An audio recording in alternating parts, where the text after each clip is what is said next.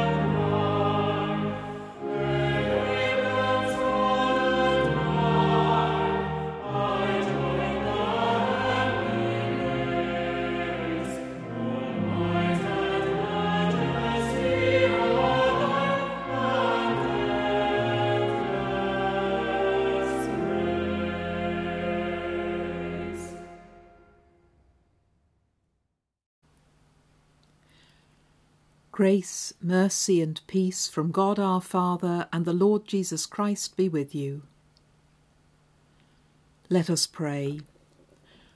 Almighty God, to whom all hearts are open, all desires known, and from whom no secrets are hidden, cleanse the thoughts of our hearts by the inspiration of your Holy Spirit, that we may perfectly love you and worthily magnify your holy name, through Christ our Lord.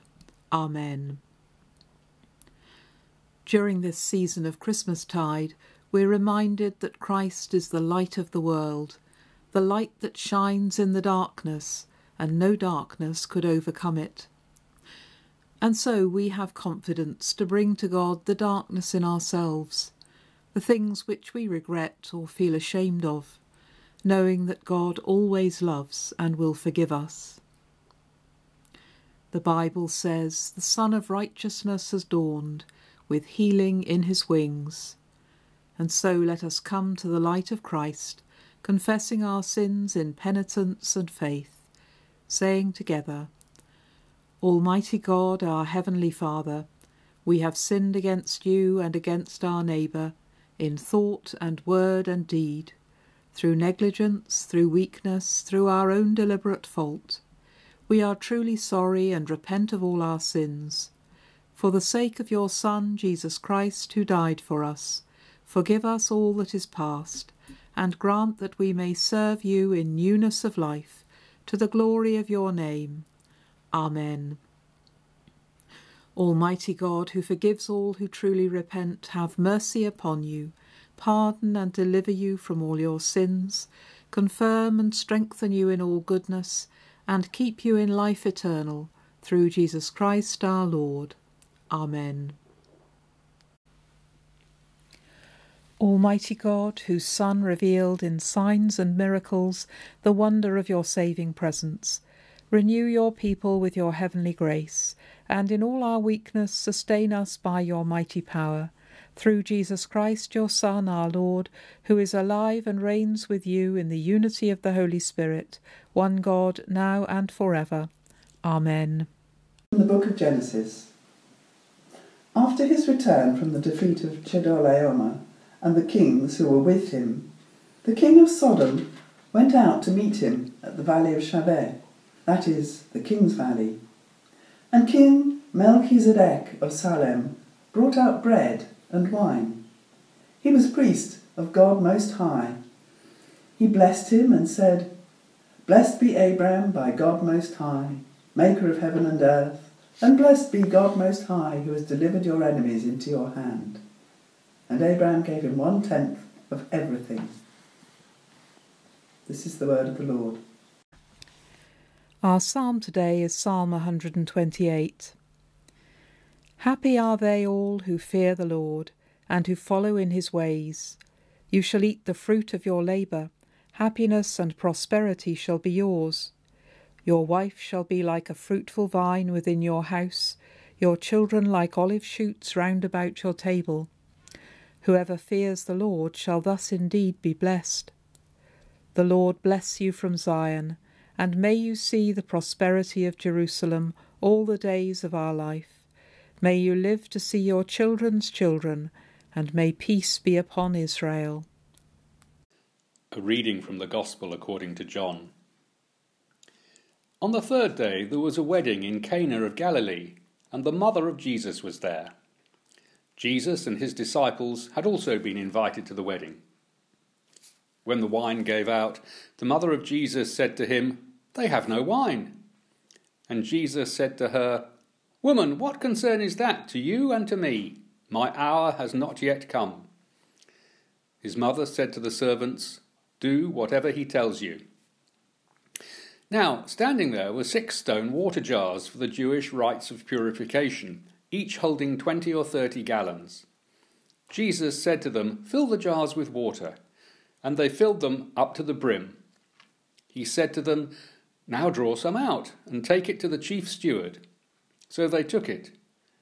When the steward tasted the water that had become wine, and did not know where it came from, though the servants who had drawn the water knew, the steward called the bridegroom and said to him, "Everyone serves the good wine first, and then the inferior wine after the guests have become drunk, but you have kept the good wine until now." Jesus did this, the first of his signs, in Cana of Galilee, and revealed his glory, and his disciples believed in him.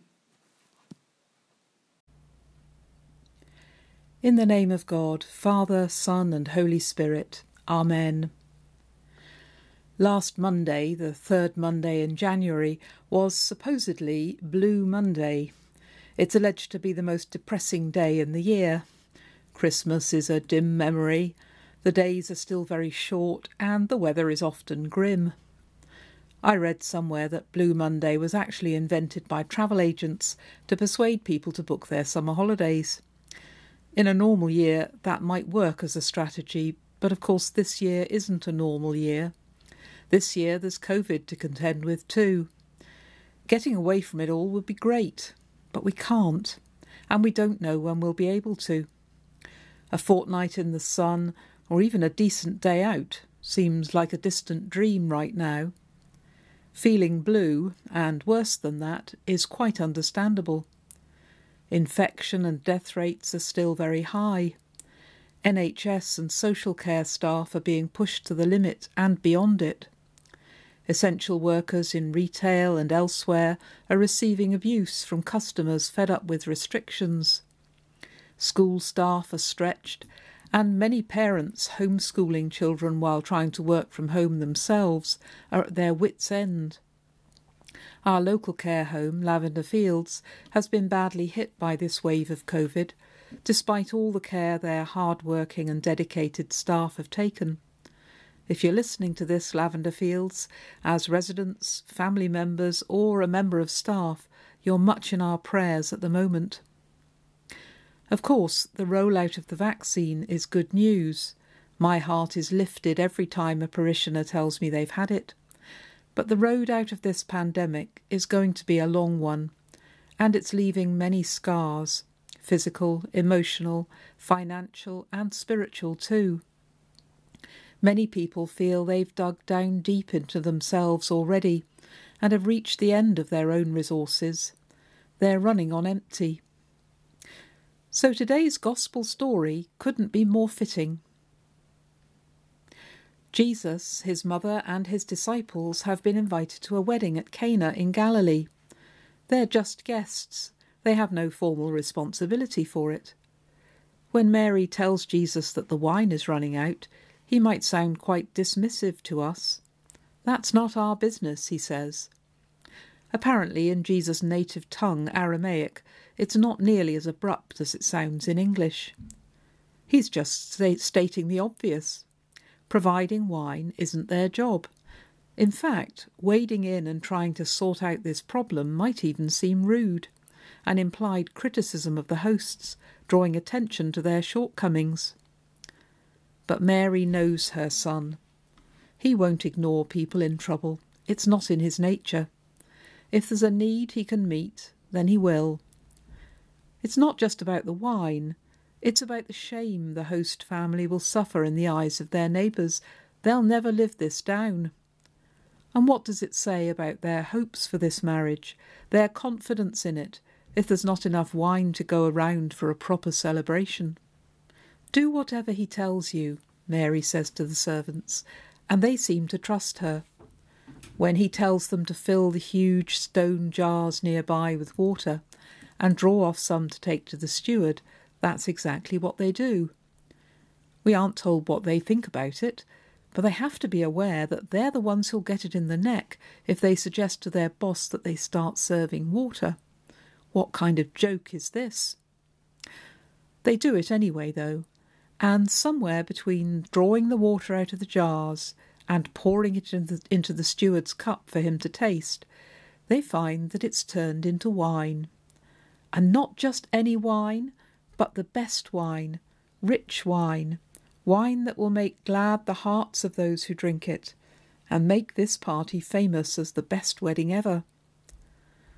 Neither the bridegroom nor the steward had a clue how this had happened. But there's a lovely little detail in brackets in the story which says that the servants who had drawn the water knew. The ones who did the work, the ones who took the risk, the ones who trusted this strange wedding guest enough to take him at his word. They dared to believe that there might be more to life and more to Jesus than met the eye, that there could be hope even when everything looked hopeless, wine where there had only been water, and as a result, a miracle happened. Of course, it isn't really about the wine, however handy it would be if we could all replenish our stocks from the water tap, and it's certainly not an invitation to get blind drunk. This is a story about the joy and generosity, and most of all, hope that God offers to us. His promise that he'll graciously provide what we need, even if we don't know where it comes from. Like that gift of bread and wine given to Abraham by the mysterious King Melchizedek in the Old Testament reading, who appears from nowhere with his gifts. God is in the business of giving us what we never dared to expect and know we could never find for ourselves. But sometimes, like those at the wedding in Cana, hope and joy feel as if they're in short supply. What are we to do then? Where are we to find these gifts of God? How are we to receive them? Perhaps Mary's words to the servants are words for us too. Do whatever he tells you, she says. We can't turn water into wine. We can't find the strength we need at times like this, when life feels beyond us. But we can do whatever he tells us, and leave the rest to him. And what is that? What does Jesus tell us to do? Well, he tells us to love the Lord our God and to love our neighbours as ourselves. First, love God, he says. What might that mean when we've run dry? At its most basic, loving God means telling him what we feel and think, how life really is for us, being with him honestly. Sharing who we are is at the heart of every loving relationship, and it's no different with God. We don't need to pretend. We can turn to him in prayer, just as Mary does to Jesus, and say, I have no wine. I have no joy, I have no energy, I have no hope at the moment. That's what loving God might look like just now. Then Jesus goes on to tell us to love our neighbour and ourselves too. How can we do that? Well, love for others and for ourselves isn't usually shown in grand gestures. It's the small things that count. Filling some jars with water and drawing it out wasn't rocket science, but it made all the difference. The miracle wouldn't have happened without it. Often all it takes to love others and to love ourselves is everyday kindness. Kindness to those around us and ourselves says that they matter, that we matter, that we're all God's children, loved by him, of worth to him, whatever is happening around us. Even if it's just a thank you to that shop worker worn down by abusive customers, or a word of encouragement to a friend or family member, or taking some time to care for ourselves, it can open us up to God's presence.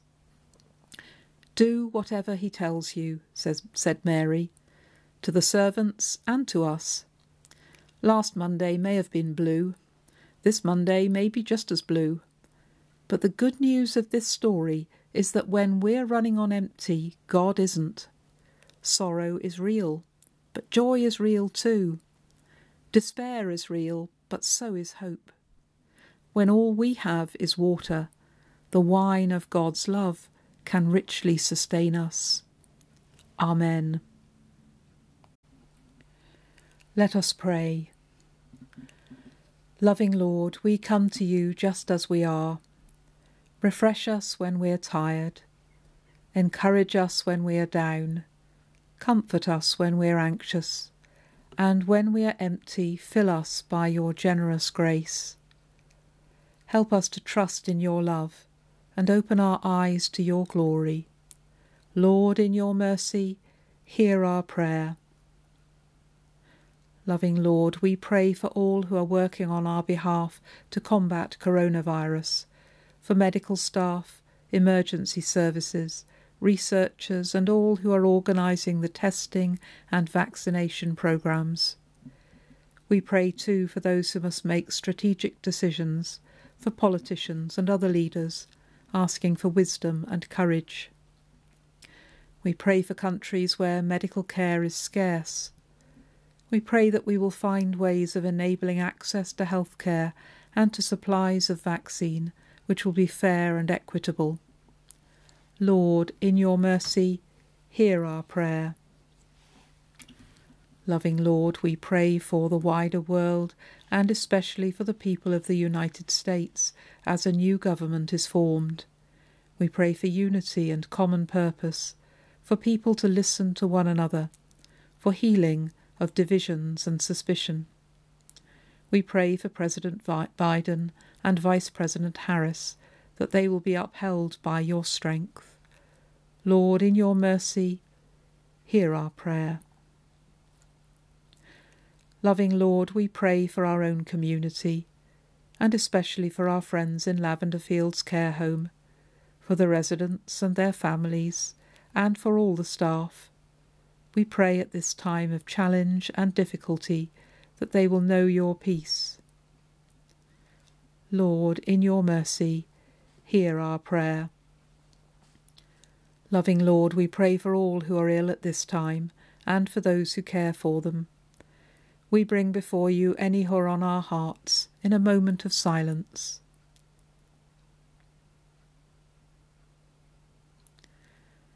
We pray for those who mourn, especially where mourning is complicated by current restrictions on gathering. We entrust into your keeping all who have died, and ask that we might share with them in your eternal and joyful banquet. Lord, in your mercy, hear our prayer. Let us pray with confidence as our Saviour has taught us. Our Father, who art in heaven, hallowed be thy name. Thy kingdom come, thy will be done, on earth as it is in heaven. Give us this day our daily bread, and forgive us our trespasses, as we forgive those who trespass against us. And lead us not into temptation, but deliver us from evil. For thine is the kingdom, the power, and the glory, for ever and ever. Amen. During this season of Christmastide, we remember that Jesus is called Emmanuel, which means God with us. His name reminds us that even though we may be separated from one another, we are united in God, who holds us all in his hands. The Bible says, "Unto us a child is born, unto us a son is given, and his name shall be called the Prince of Peace. The peace of the Lord be always with you." Let us pray. God our Father, your word has come among us in the Holy Child of Bethlehem. May the light of faith illumine our hearts and shine in our words and deeds, through him who is Christ the Lord. Amen. And now Christ, who by his incarnation gathered into one things earthly and heavenly, fill you with peace and goodwill, and make you to share in the divine nature. And the blessing of God Almighty, the Father, the Son, and the Holy Spirit be among you and remain with you always. Amen.